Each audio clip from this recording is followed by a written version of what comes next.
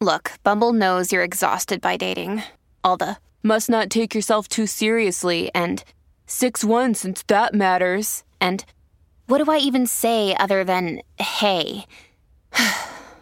Well, that's why they're introducing an all-new Bumble, with exciting features to make compatibility easier, starting the chat better, and dating safer.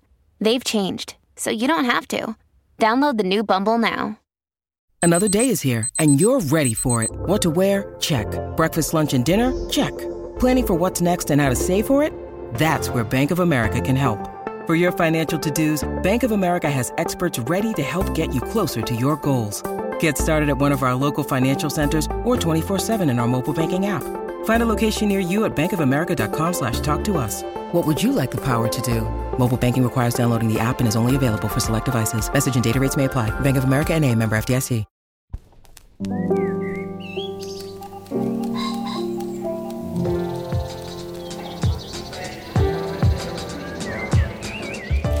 I'm Stephen Metcalf, and this is the Slate Culture Gabfest New Jackass Old Tricks edition. It's Wednesday, February 23rd, 2022. On today's show, Jackass Forever. Yes, it's the aptly titled movie featuring the merry band of MTV pranksters. They're led by Johnny Knoxville, and they're doing their crazy, proudly stupid, juvenile, violent, fill-in-the-blank stunts. They've been doing it for 20 years. They can't stop. Why should they? It debuted at the top of the box office. It's doing great business. We discuss with Slate's own Sam Adams. And then in the coming weeks, we'll be discussing Best Picture candidates. Today, we're going to do Nightmare Alley from director Guillermo del Toro, an epic and very American tale of love, money, corruption, starring Bradley Cooper, Rooney Mara, Cate Blanchett. It's an amazing cast. I could go on and on. And then finally, have you heard? Vibe is the new zeitgeist. Is New York Magazine onto something there, or are they just high on the smell of their own BS? Joining me today is Julia Turner, Deputy Managing Editor of the LA Times. Hey, Julia. Hello, hello. And of course, Dana Stevens, who is the film critic for Slate and the author of Cameraman. The subtitle to my book, Cameraman, is Buster Keaton, The Dawn of Cinema and the Invention of the 20th Century. And actually, I had one thing to add to my weekly plug for Cameraman, which is that I wanted to appeal to the people who, for whatever reason, are not going to buy it. Maybe they can't afford to buy it. Their book budget is tapped out for the year. I get that. But if you want to support my book without buying my book, or if you've already bought it and want to support it some more, here are 3 things that you could do. You could order it to your library and then put yourself on hold for a copy. That way the library knows people are interested and they buy more books. You could post it on your social media. Just go to a bookstore, post a picture of it and say you would like to read it. Put it on your Amazon wish list. Or you could tell a friend about it and tell them that you think they would like to read it. So those are all ways that without me reaching into your pocket, you can still help me and the book. Fabulous. All right. Shall we make a show? Let's do it. All right. Well, Jackass, the TV show, it premiered on MTV in the portentous year of 2000, the turn of the millennium. And back then it seemed like quite a dare. How low can the brow be forced to go? The show featured a group of guys trying to outdare and crack each other up, performing extreme stunts and pranks, often scatological or very penis-centric in nature. The show lasted 3 seasons before controversy. IRL jackasses were duplicating the stunts at home and getting themselves hurt. So it migrated to cinema, where it only seems to get bigger with age, but not by growing up. Jackass Forever, the new feature film, features Johnny Knoxville, the lead Carnian star, leading a pack of juvenile idiots through the same roster of shit, fart, pee-pee, and dick routines. And audiences apparently eat it up, while the intellectuals now apparently are reaching for their copies of Elaine Scarry and Julia Kristeva, telling us it's art. Oh, dear. Before we dig in, let's listen to a clip. We don't have one from the new movie. We do have one from the original Jackass TV show. It's called The Cup Test, a bit that's reprised in the new movie. In the original iteration, it features a bunch of little kids walking up one by one and kicking Knoxville in the balls. Hi, I'm Johnny Knoxville, and this is The Cup Test.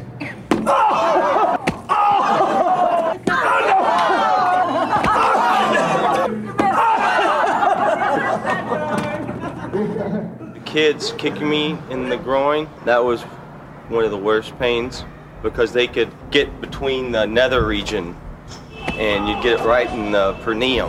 Yeah. The coronal ridge. Like right here? No!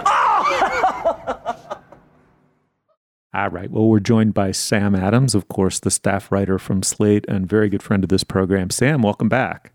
Thanks for having me. You wrote about Jackass for Slate.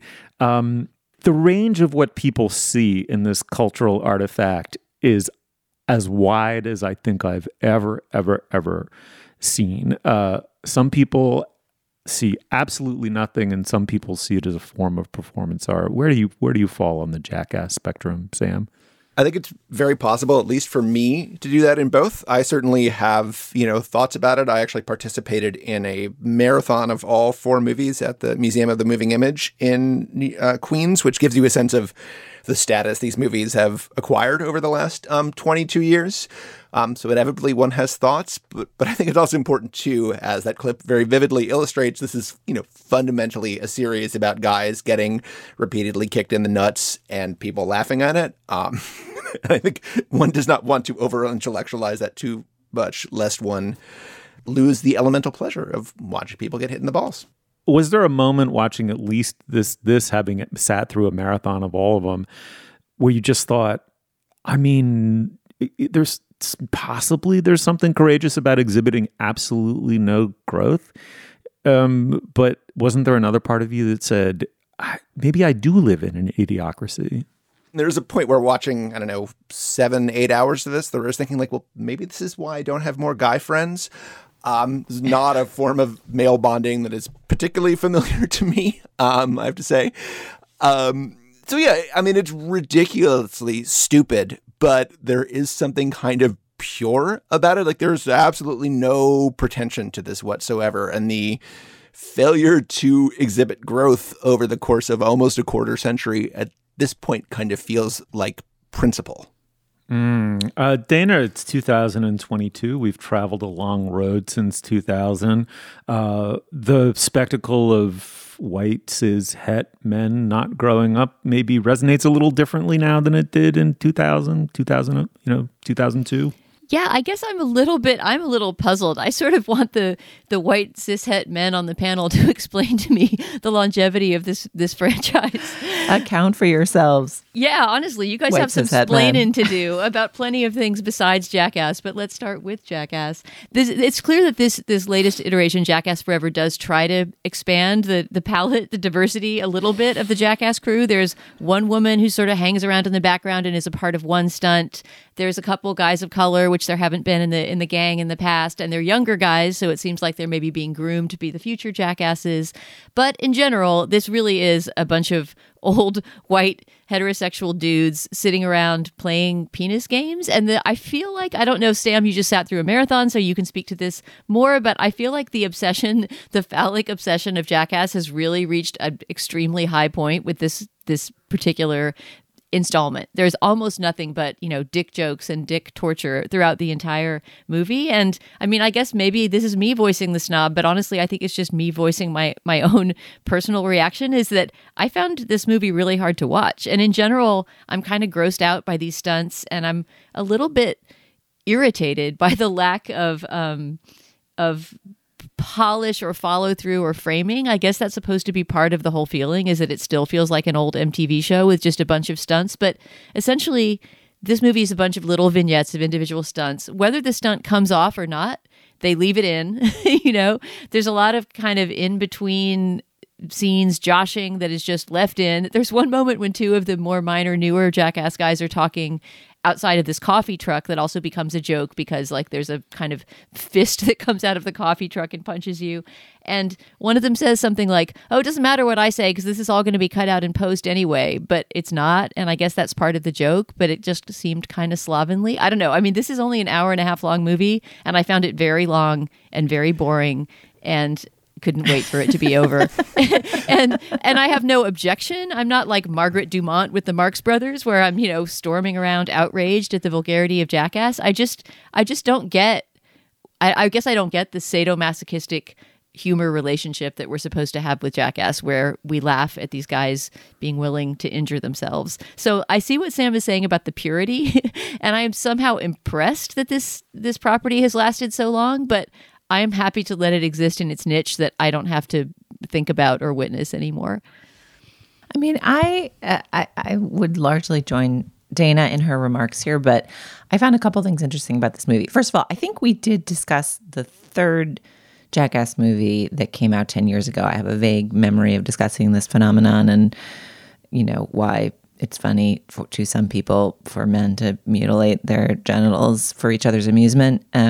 So, stipulated that it is both a bewildering and sometimes funny phenomenon. But the two things that I found sort of strangely moving, beautiful, and wise about this movie were, one, it's like aging friendship. It's like a portrait of aging friendship, and these men who've, the culture of their friendship is not the same as Sam's, it's not the same as mine, but they're back at it again. There's sort of a joy and delight in each person wearing the charming groove that they've worn for the decades of your friendship together. And you get to sort of be like, oh, it's Steve-O being so Steve-O. Oh, there's it's like the same thing when you're an old person or a becoming old person and getting together with your old crew. So the sort of rhythms of old friendship refound, all of that was interesting to watch. Then also, the finale is amazing. And I would propose that we spoil it here, since the point of this movie is not plot.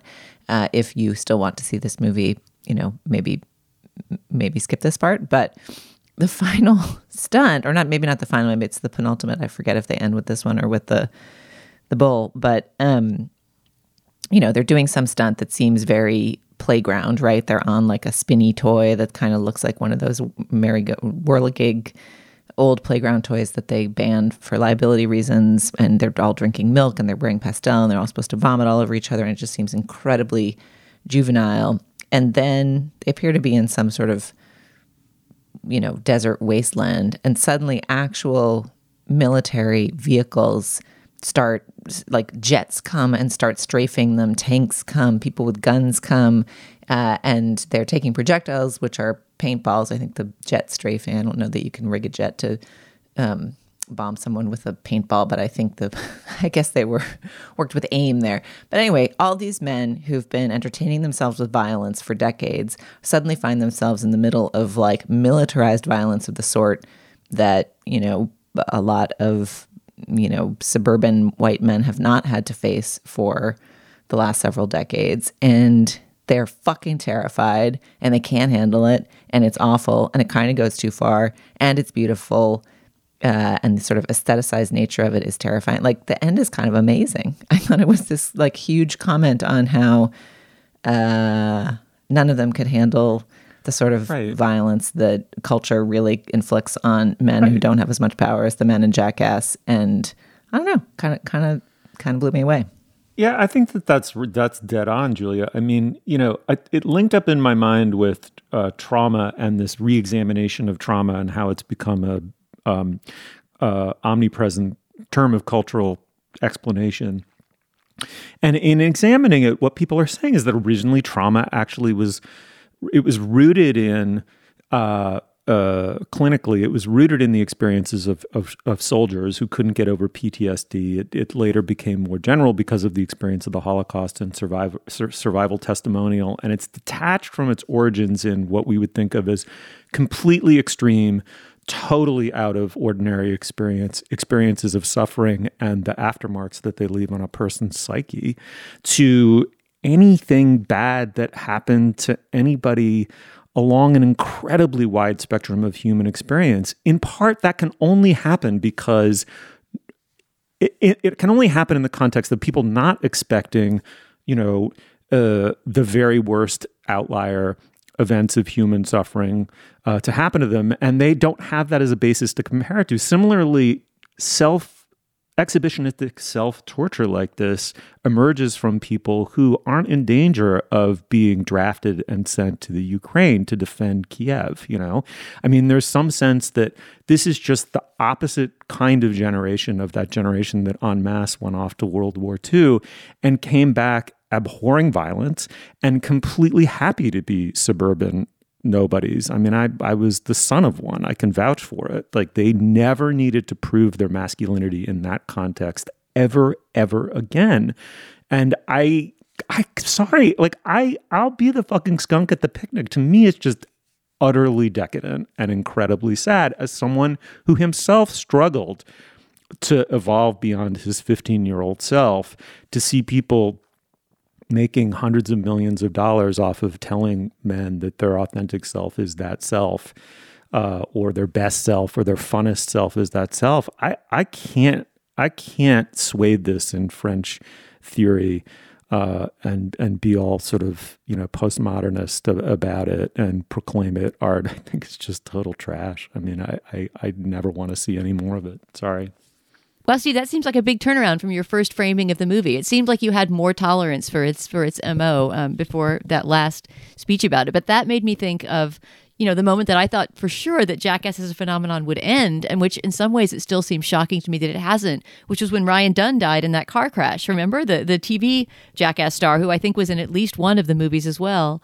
And around 10 years ago, around the time that the last Jackass came out, he, separate from the job, died in a drunk driving accident and killed someone else who was in his passenger seat, and was so badly burned that he could hardly be identified. It was a horrific story, and I remember that it happened right around the time, I don't know if it was before or after, but just when the new Jackass movie was in the news, and thinking, this surely is the end of the franchise. That now they've been kind of exposed in a way as, that this masculine drive to kind of experience the extreme and experience pain has resulted in a drunk driving accident that killed 2 people. Granted, it is an indirect result because they were not doing a stunt for the show at the time. They were just living their lives, but they were living their lives by a very Jackass sort of principle, right? Of, just let it ride, just push everything to the limit as hard as you can. But it wasn't the end to Jackass. And in fact, those guys were sort of mourned by their friends as if, their death would have been completely unconnected to any sort of ethic that Jackass put forward. And that's now kind of been folded into the mythology. You still sort of hear about, them mourning Ryan Dunn and remembering him. I don't know. I mean, that is just something that always stuck in my craw about Jackass, and that to me is a big part of my discomfort with the franchise. Yeah, I mean, one thing that seems a little different about the new movie to me, and this is partly just because, as Julia mentioned, like the guys are just getting older now. They're almost all in their 40s. Johnny Knoxville is 50 by now, and in fact, he in one of the stunts late in the movie that turned out to be the last one being shot, he gets hit by a bull and sort of suffered significant brain damage. So this may well be the end of the franchise. But partly just because the guys are older, there is less emphasis in this one on just doing sort of potentially neck-breaking things because their bodies just can't endure that anymore. And there's a lot more reference on just sort of like enduring pain and fear. There's one sequence where Steve-O tapes a queen bee to his penis, and then it's just covered with other bees. And the gag is just sort of like how long he can put up with this. And there is something weirdly... I don't know, something connected to aging about that. They're just sort of like, it's just how long can you put up with this pain while your friends laugh at you? And it is really sort of weird and sadistic, but it is also somehow what has kept these guys together and indeed earning large amounts of money for, over 2 decades. All right, listen, I ended up, you didn't do it. You're cishet to cishet. I thought you'd have my back there, bro. But what'd you do? You kind of waffled, agnostic. You kept your critical aplomb intact, and you made me be the priest at the orgy. All right, well, that's how it goes, bro. All right, listen, Sam, thanks for coming on. It's always a total pleasure. All right, thank you. Tired of not being able to get a hold of anyone when you have questions about your credit card? With 24/7 US-based live customer service from Discover, everyone has the option to talk to a real person anytime, day or night. Yes, you heard that right. You can talk to a human on the Discover customer service team anytime. So the next time you have a question about your credit card, call 1-800-DISCOVER to get the service you deserve. Limitations apply. See terms at discover.com/creditcard.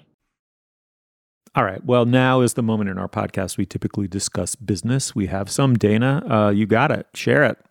What's up? Steve, our first item of business is to remind listeners that they can get a great deal on the audiobook edition of my new book. Cameraman, Buster Keaton, The Dawn of Cinema, and the Invention of the 20th Century. Right now, Slate is carrying the audiobook, which I do the reading of, for just $13.99, which is $10 off the list price. And you'll be able to listen to it in your preferred podcast app. There's no standalone app you have to download and no subscription fees. This deal is brought to you by Slate, which means that your purchase not only supports me and my book, it also helps support the important and distinctive Slate journalism you depend on. So once again, if you want to listen to me reading my own audiobook, it's slate.com/Dana, my own URL for a special deal on Cameraman. Our second item of business is to tell you about today's Slate Plus segment. This one comes from a listener question from a listener named James, who asks, "You're all content producers on the internet. How has writing on the internet influenced or changed the way you write or edit? Does having some information about how people interact with your work help you or hinder you or both? And do you have to context switch when you're writing a book instead of a Slate piece?" These are all great questions about being not just a journalist in general, but a digital journalist, which is a really interesting thing to address in Plus, I think. Unfortunately, this week I have to drop out of the Plus segment unexpectedly. I've got to run right after we tape the show. But our guest, Sam Adams, is coming back to talk about his experience being a digital journalist. And given that, unlike the rest of us on the panel, Sam is a Slate staff member and has some experience reading about the analytics of how his writing is doing each week, I'm sure that he will have a lot to say. So if you're a Slate Plus member, you can look forward to that segment at the end of our show. And of course, if you're not a Slate Plus member, you can become one at slate.com/cultureplus. If you're a member, you get ad-free podcasts, bonus content like the segment I just described, and unlimited access to all the great writing on Slate. I should also mention that when you're a Slate Plus member, you're supporting us, our work, the work of our colleagues, and all of the journalism that Slate does. These memberships are really important to keep Slate afloat, so please sign up today at slate.com/cultureplus. Once again, that's slate.com/cultureplus. Okay, Steve, back to the show. All right, well, Nightmare Alley has been nominated for Best Picture. It's the latest from director Guillermo del Toro. He, of course, Pan's Labyrinth, Shape of Water, many others.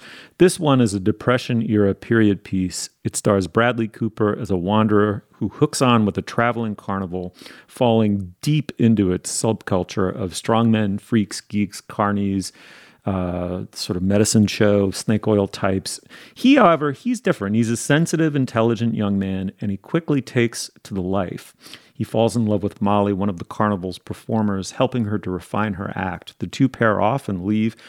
What follows is an almost biblical tale of a man living out his fate in the Old Testament landscape that is America. It stars Willem Dafoe, Toni Collette, David Strathairn, and Cate Blanchett, and many, many others. It's an extraordinary cast. Dana, will you set up the clip for us? Sure. You're going to hear Cate Blanchett's first entrance into the movie, which is pretty far in. It's not until about an hour into this movie that we first meet her character. Her character is a slinky, femme fatale psychiatrist who shows up at a nightclub, a swanky nightclub, where Bradley Cooper's character is doing I guess you'd call it a grift. He's pulling a kind of mentalist act where he guesses what people are holding up while blindfolded. And in the clip that we'll hear, Cate Blanchett's character is holding up this beautiful beaded evening bag and asking Bradley Cooper's character to guess what's inside.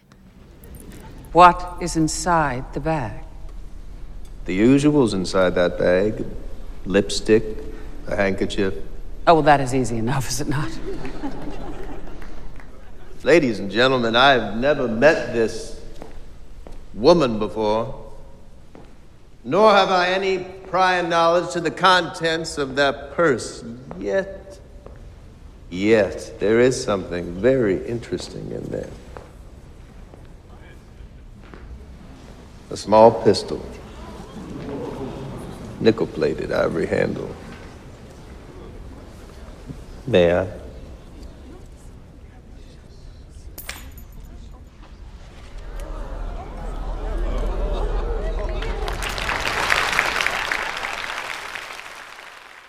Dana, let me start with you. This is quite a movie. It's what, 2.5 hours long.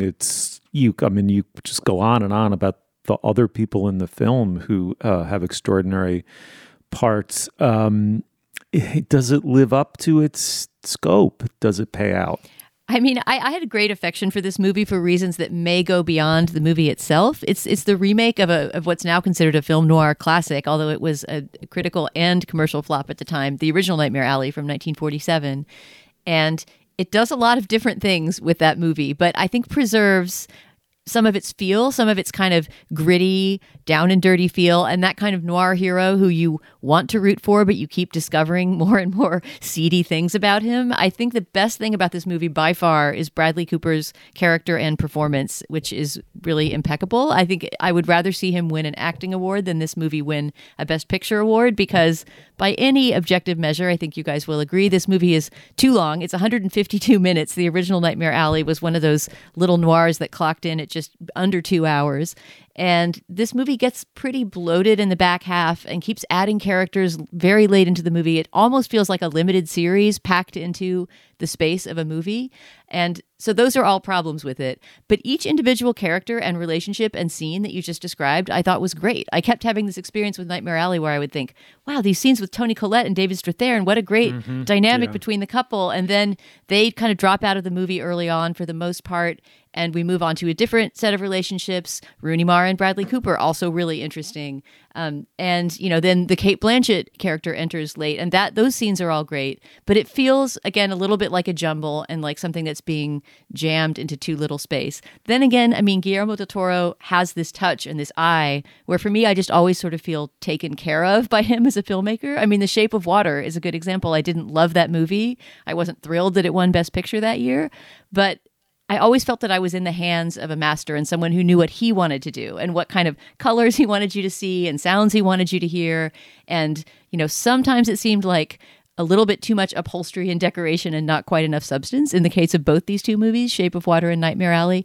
But there's just a pleasure to being carried along by a Guillermo del Toro movie because he's such a visual master and he has such a great love of cinema. So I would be a yes on this. I can completely see why people would not finish it. It does seem, Julia, like the critical response has been somewhat mixed, even though it's nominated for the big prize. What would you make of it?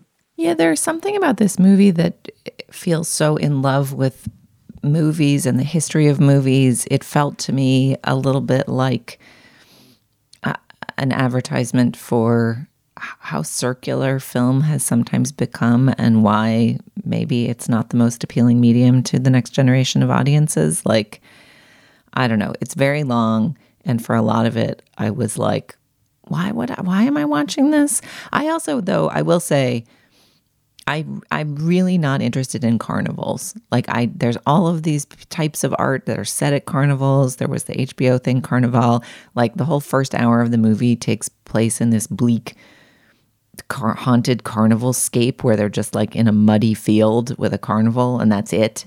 And I personally am uncompelled by carnival storylines, but in every single scene, I agree. The performances and the specificity of the characters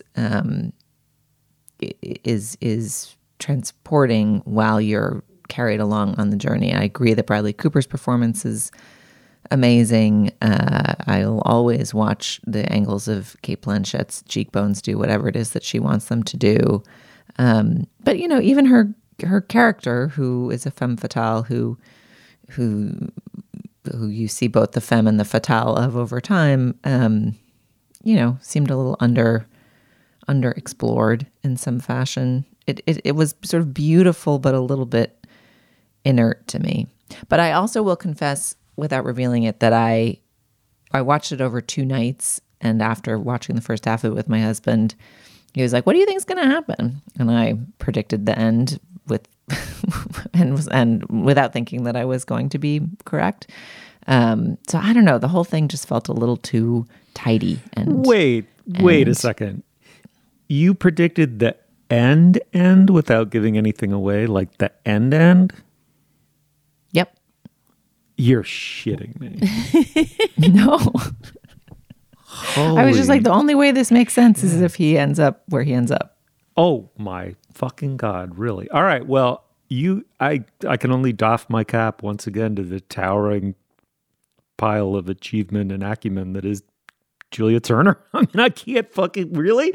I saw it with 10 minutes to go, right? Like, but, can I just say that maybe it was the salve to the,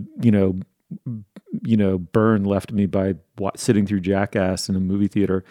But I loved this movie. I really did. I thought I wasn't going to either for all the reasons you cite, Julia. There's this, old style lavish homage to Hollywood movie making of yore, I often find there's this magnificent apparatus around a completely empty core emotionally. And I thought that this paid out emotionally over and over and over again, both in the individual scenes, each of which I find beautifully acted. And Dana, you're right, the Toni Collette, David Strathairn bits are extraordinary. This old carny couple who've mastered all of the tricks of it, and from whom Bradley Cooper begins to learn through the whole thing. I thought it was both, and then collectively it comes together without giving anything away. It's really about that weird biblical quality to the country, right? We have this way in which we're the most forward, most modern, most postmodern, least past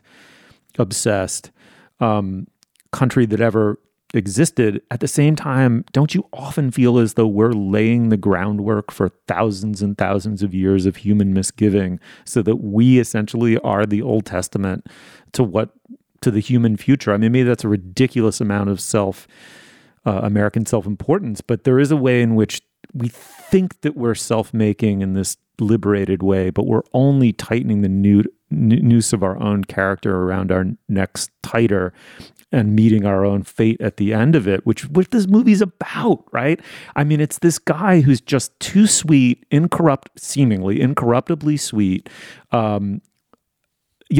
with a guilty conscience, but a guilty conscience not because we think he's a bad or a guilty person, but because he's a kind of thoughtful and soft one in his own way, who, because of his really kind of remarkable intelligence, is able to grok the secrets of the carny existence and the mentalist, right? The sort of, in some ways, most challenging and subtly psychological of all the acts, and begins to pursue it as an entrepreneurial passion, and then lives out the kind of archetypal American story. I mean, you can paint it, Dana, as a series of broad brush cliches about the soul of the country, but I never found it that way. I thought it was quite real, courtesy of all the performances.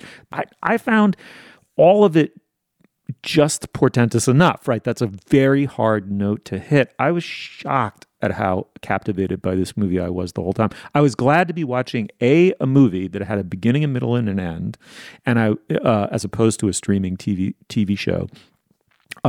And I was very grateful that it was a long movie that I could get lost in its dream space for those 2.5 hours. I actually thought she was a tremendous femme fatale, Cate Blanchett, with the twist of the movie explores, without being, I thought, heavy-handed about it, the overlap between, sort of Freudian style therapy, psychology, psychoanalysis as it's coming to the United States in the 1930s, and mentalism, i.e. this grift where you read a mark for what they most want and fear and then feed it back to them as if you're communing with the dead.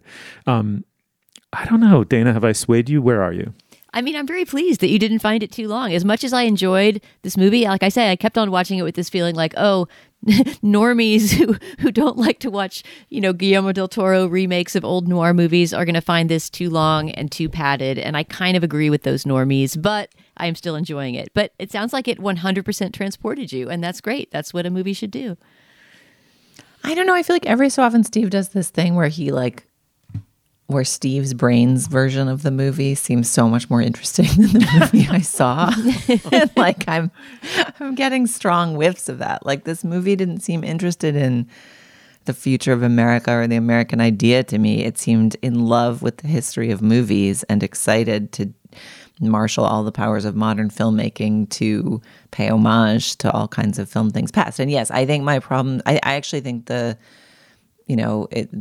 notion of creating a parallel between psychoanalysis and mentalism was super interesting, and some of those scenes were the most interesting. And I think my problems with Cate Blanchett's femme fatale character might be problems with the femme fatale archetype, sure, not Guillermo del Toro's particular deployment of it, or the femme fatale archetype is not the most rounded or fully realized female form to see on screen, just to put it mildly.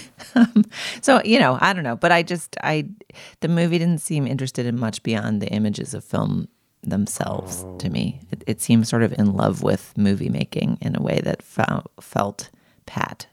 I understand why people would be split on this.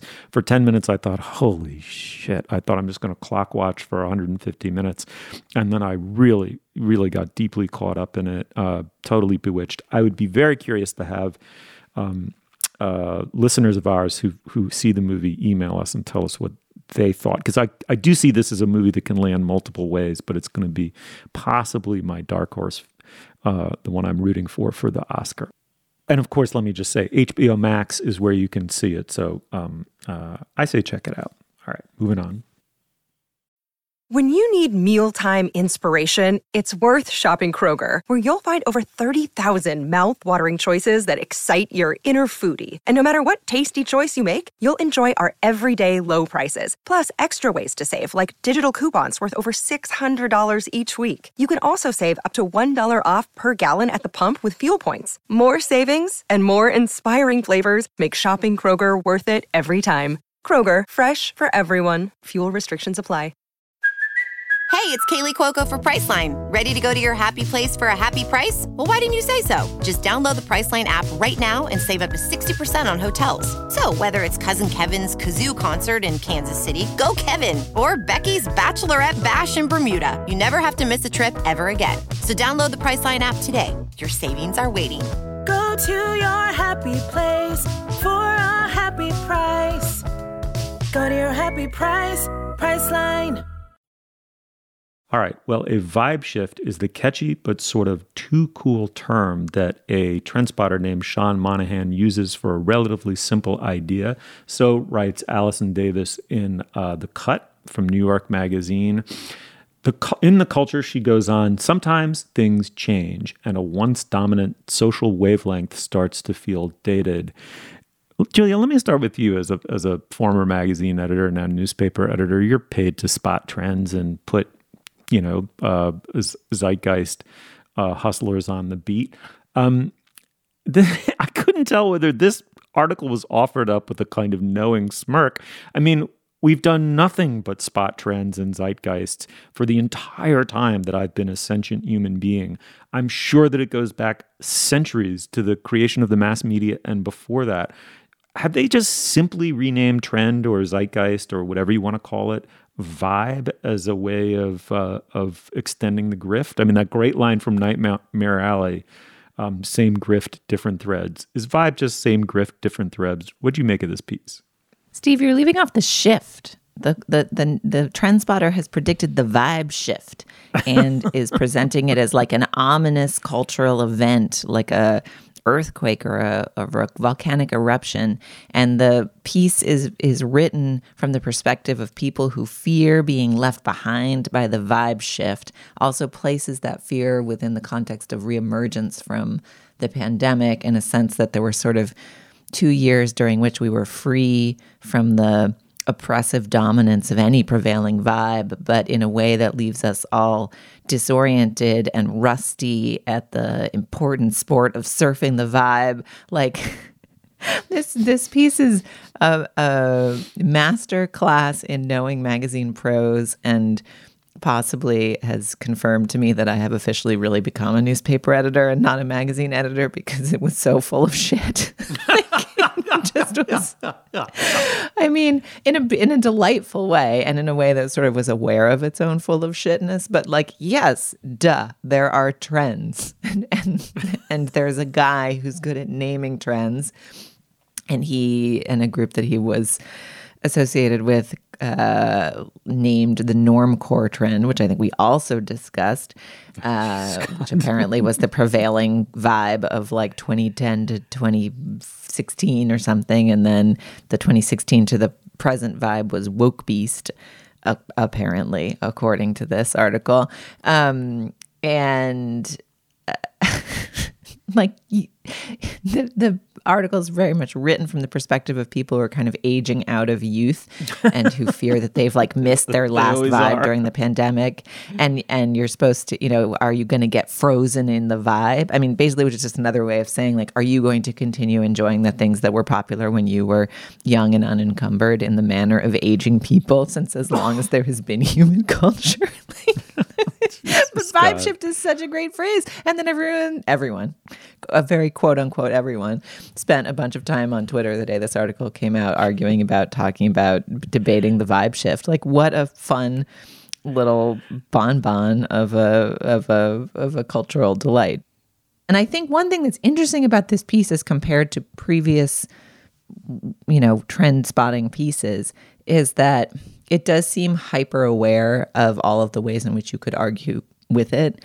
It points out the, you know, whiteness of the cultures that have been through these three vibes. It points out the narrowness, the New Yorkness, the age delimitedness. Like the group of people to whom these trends are real things that matter is pretty niche. It's a niche that pretty closely aligns with the New York Mag audience, but you know, so it's sort of trying to get ahead of your critique of it in its style and tone. And it does it pretty effectively, but it's still transparent. Right. Dana, it does at least nod toward what the vibe we might be shifting into is, doesn't it? I guess he does say, Sean Monahan, the vibe shift predictor, does say, the new shift, here we go. The new vibe shift could be the return of early aughts indie sleaze. And he says, American Apparel. I don't know how that's going to come back since the company's dead now. Flash photography at parties and messy hair and messy makeup. A more fragmented culture. I think if there's anything that holds together what this guy thinks is going to be different about the new vibe is that he thinks that the big tech platforms that have driven so many conversations and so much culture in the past decade are losing their power. And he thinks that, you know, younger people are not as interested in doing things online or going viral, that they want to have experiences in person. And that sounds very sweet. He doesn't offer any even anecdotal evidence that that's the case, but that seems somewhat logical, I guess, that coming out of the pandemic, people would be more into face-to-face time than Facebook time. I know I feel that way, so maybe I'm on top of the vibe shift.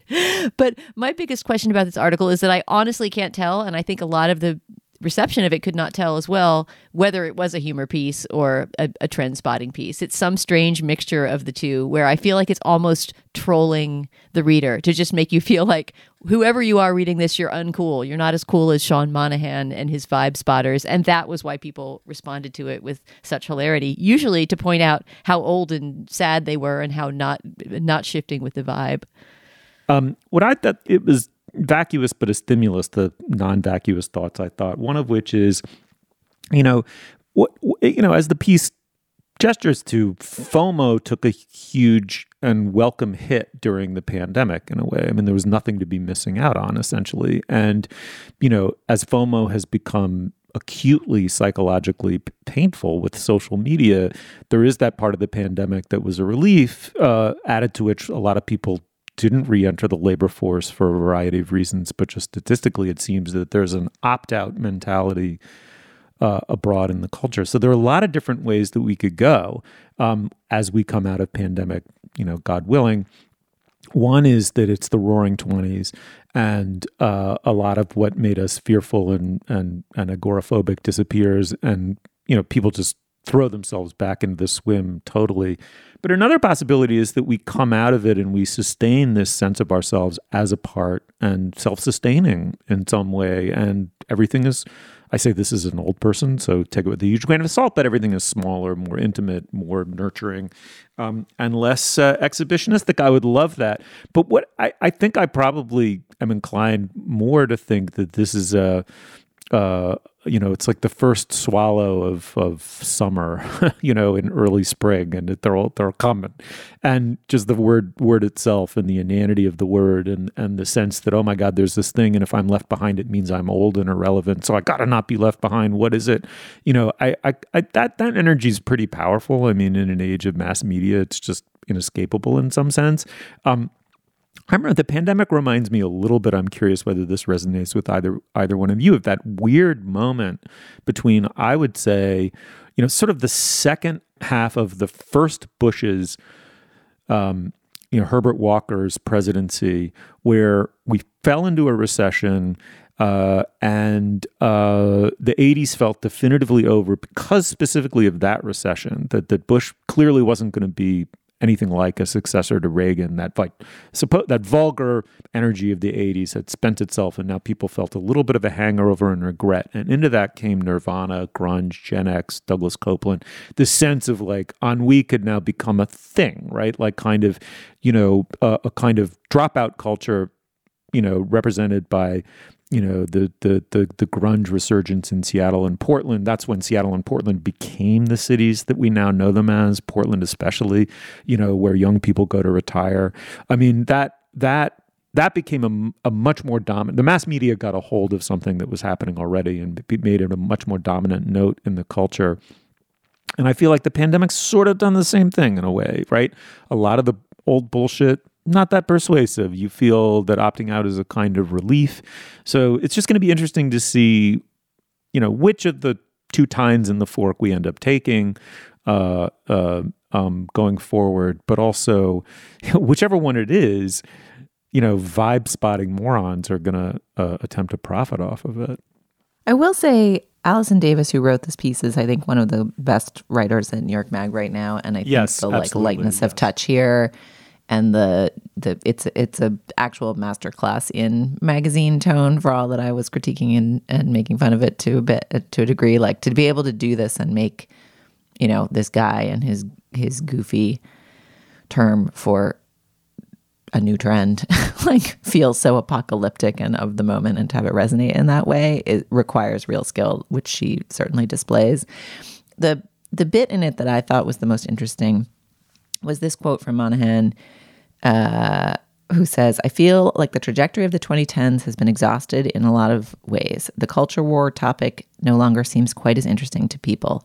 Social media isn't a place where you can be as creative anymore. All the angles are figured out.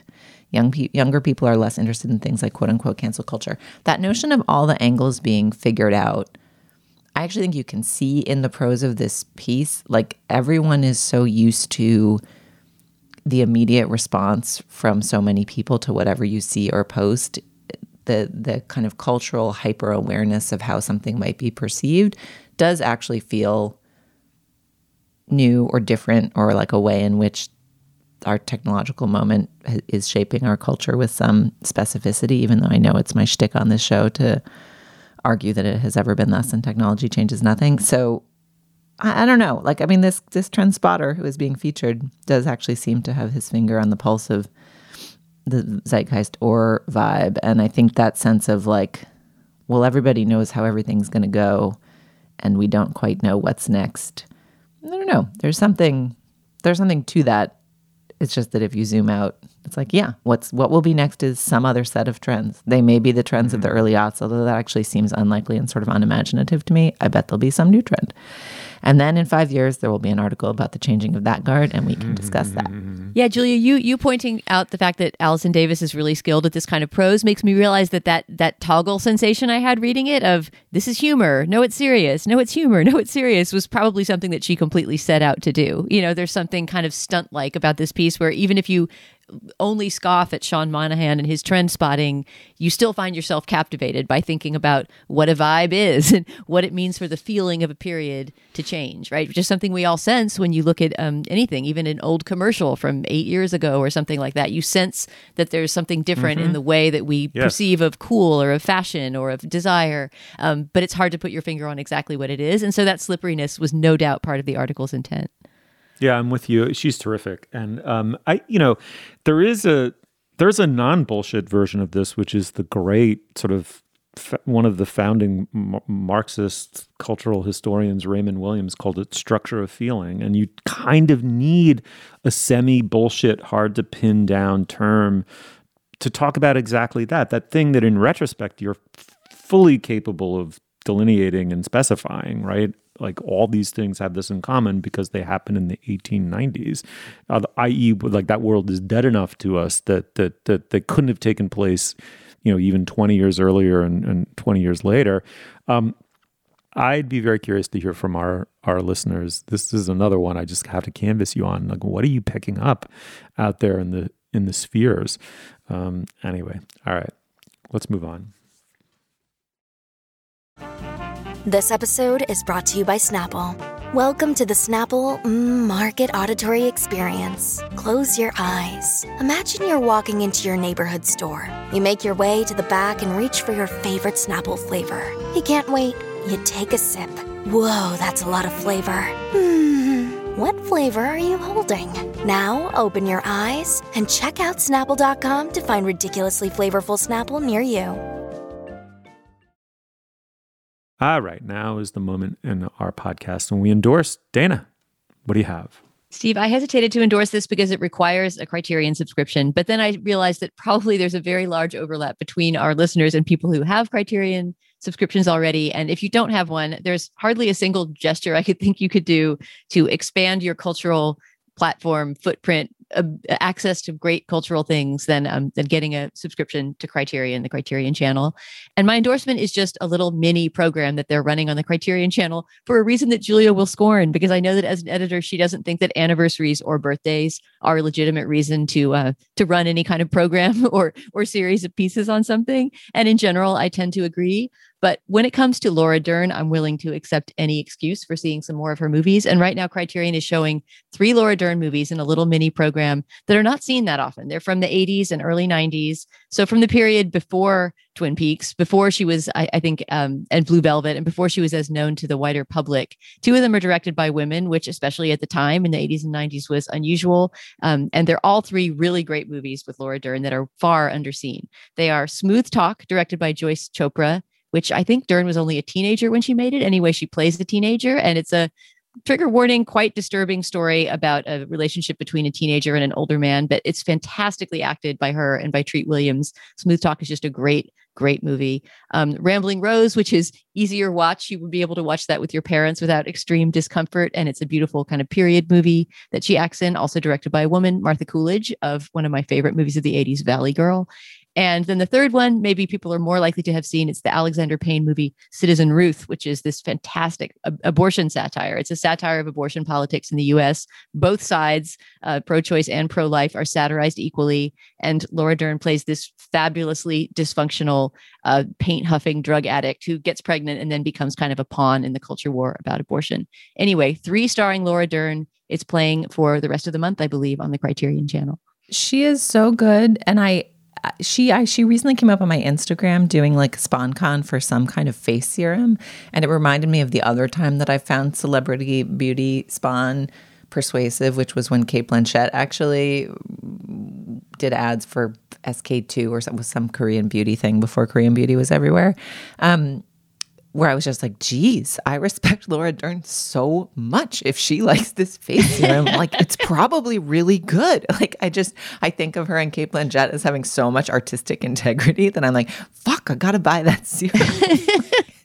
Totally agree. Whatever she's selling, I'm buying. She's just great in everything. I mean, Big Little Lies. She's just tremendous in that. I mean, just on and on and on and on. And you add it up, and it's just an incredible career. Julia, what do you have? Okay, well, first of all, there's been a lot of response to the clock endorsement last week, and I want to just reassure a couple people of a couple things. First, someone wrote in and said, I also bought the wrong clock. What's wrong with it? Look, if you don't think anything's wrong with your clock, just keep using the clock. If it's working for you, I'm not saying that my clock preferences are the one true clock preference. Enjoy. I also want to specify that Slate as an institution did not actually lead anybody astray here. The specific clock we name checked and the one we listed in our endorsement was the correct clock, which is the BNC 009, also the BNC 008 Braun alarm clock. Those both meet my specifications of having the time and alarm controls on the side and then the snooze and alarm on button on the top.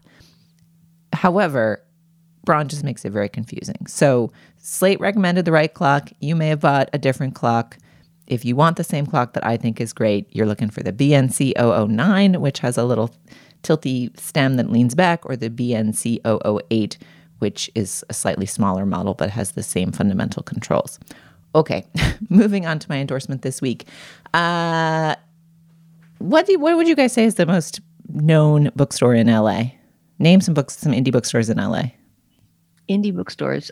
There's the Last Bookstore in downtown LA. I love that store. Okay, exactly. That's what I was fishing for. So the Last Bookstore is this huge, famous, extremely Instagrammable bookstore, which I took my kids to yesterday. And I'm not recommending it, but I will confess that there's always something that struck me as a little anti-book about the fact that they've got all these like shticky Instagram tunnels and holes where they like actually cut up old books and create sculptures out of them. It seems sort of un-bookstore to me to mutilate books in the name of decorating your bookstore.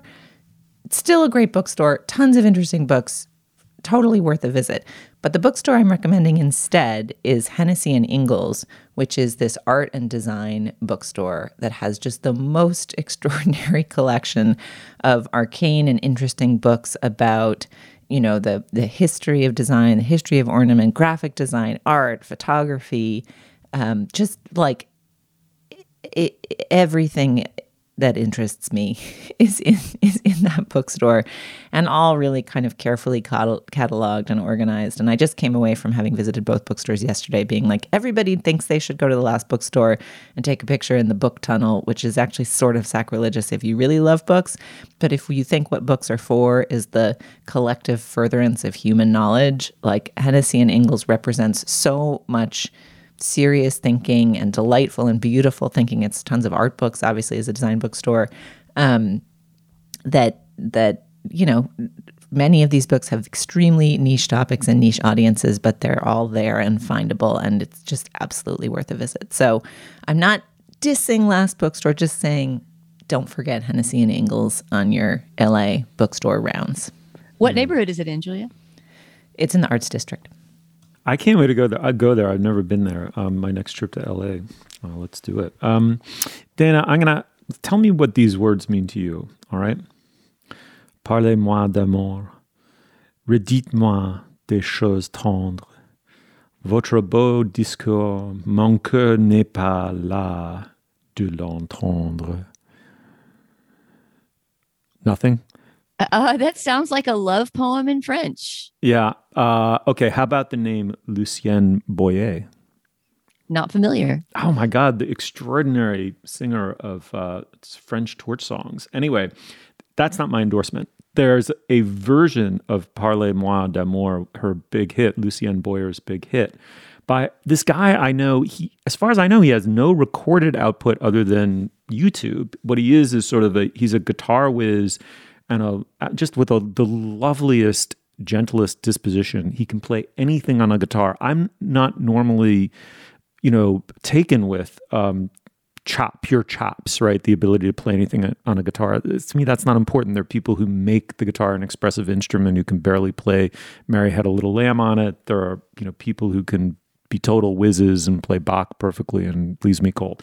But Josh Turner is one of the rare people who can play anything on an acoustic or electric guitar, but he has wonderful taste. He loves Nick Drake. He understands why Nick Drake, simply as a guitarist, was a genius and has articulated it beautifully in some videos where he's trying to teach you how to play Pink Moon and various other things. The intimacy with which he understands what, for example, Drake was doing with the acoustic guitar, really wonderful. There's a video, it has 211,000 views. Don't go to the wrong Josh Turner. There's some grody pop star named Josh Turner. But just put into YouTube Parlez-moi d'amour, and there's Josh Turner. It looks to me like he's sitting on the banks of the Seine with an acoustic guitar doing a version of that song that's beautifully finger-picked and sung. He's got a lovely singing voice. Parlez-moi d'amour, redites-moi des choses tendres. Votre beau discours, mon cœur n'est pas là de l'entendre. It's just perfect, and my daughter learns how to play songs by watching Josh Turner videos. I've tried to learn Pink Moon watching his video, but his singing and his playing are just, to my mind, exquisite. I think he's just a wonderful kid and doing great things. And listen to the Lucienne Boyer version or Boyer version, Dana. You'll love it, especially, I think. But it's a classic and worth rehearing. While you were talking, I remembered what the original song sounds like. I didn't know it was sung by Lucienne Boyer, but it's an old chanson française, like a classic standard sort of French love song. Yeah, Parlez-moi exactly. d'amour, right? Okay, I'll definitely look at that version. Superb.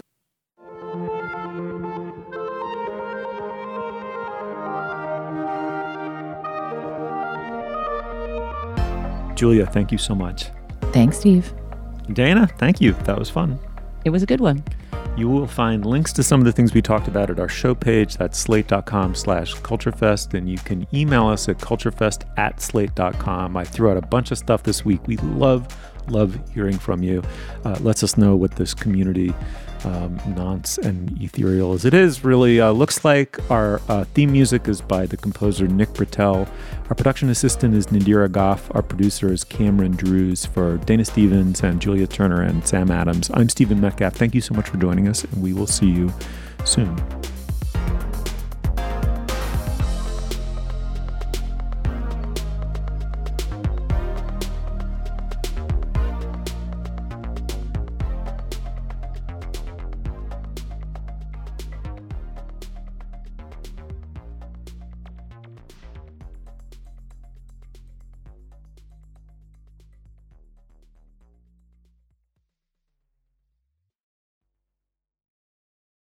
This is the story of the one. As a maintenance engineer, he hears things differently. To the untrained ear, everything on his shop floor might sound fine, but he can hear gears grinding or a belt slipping. So he steps in to fix the problem at hand before it gets out of hand. And he knows Grainger's got the right product he needs to get the job done, which is music to his ears. Call, click Grainger.com, or just stop by. Grainger, for the ones who get it done.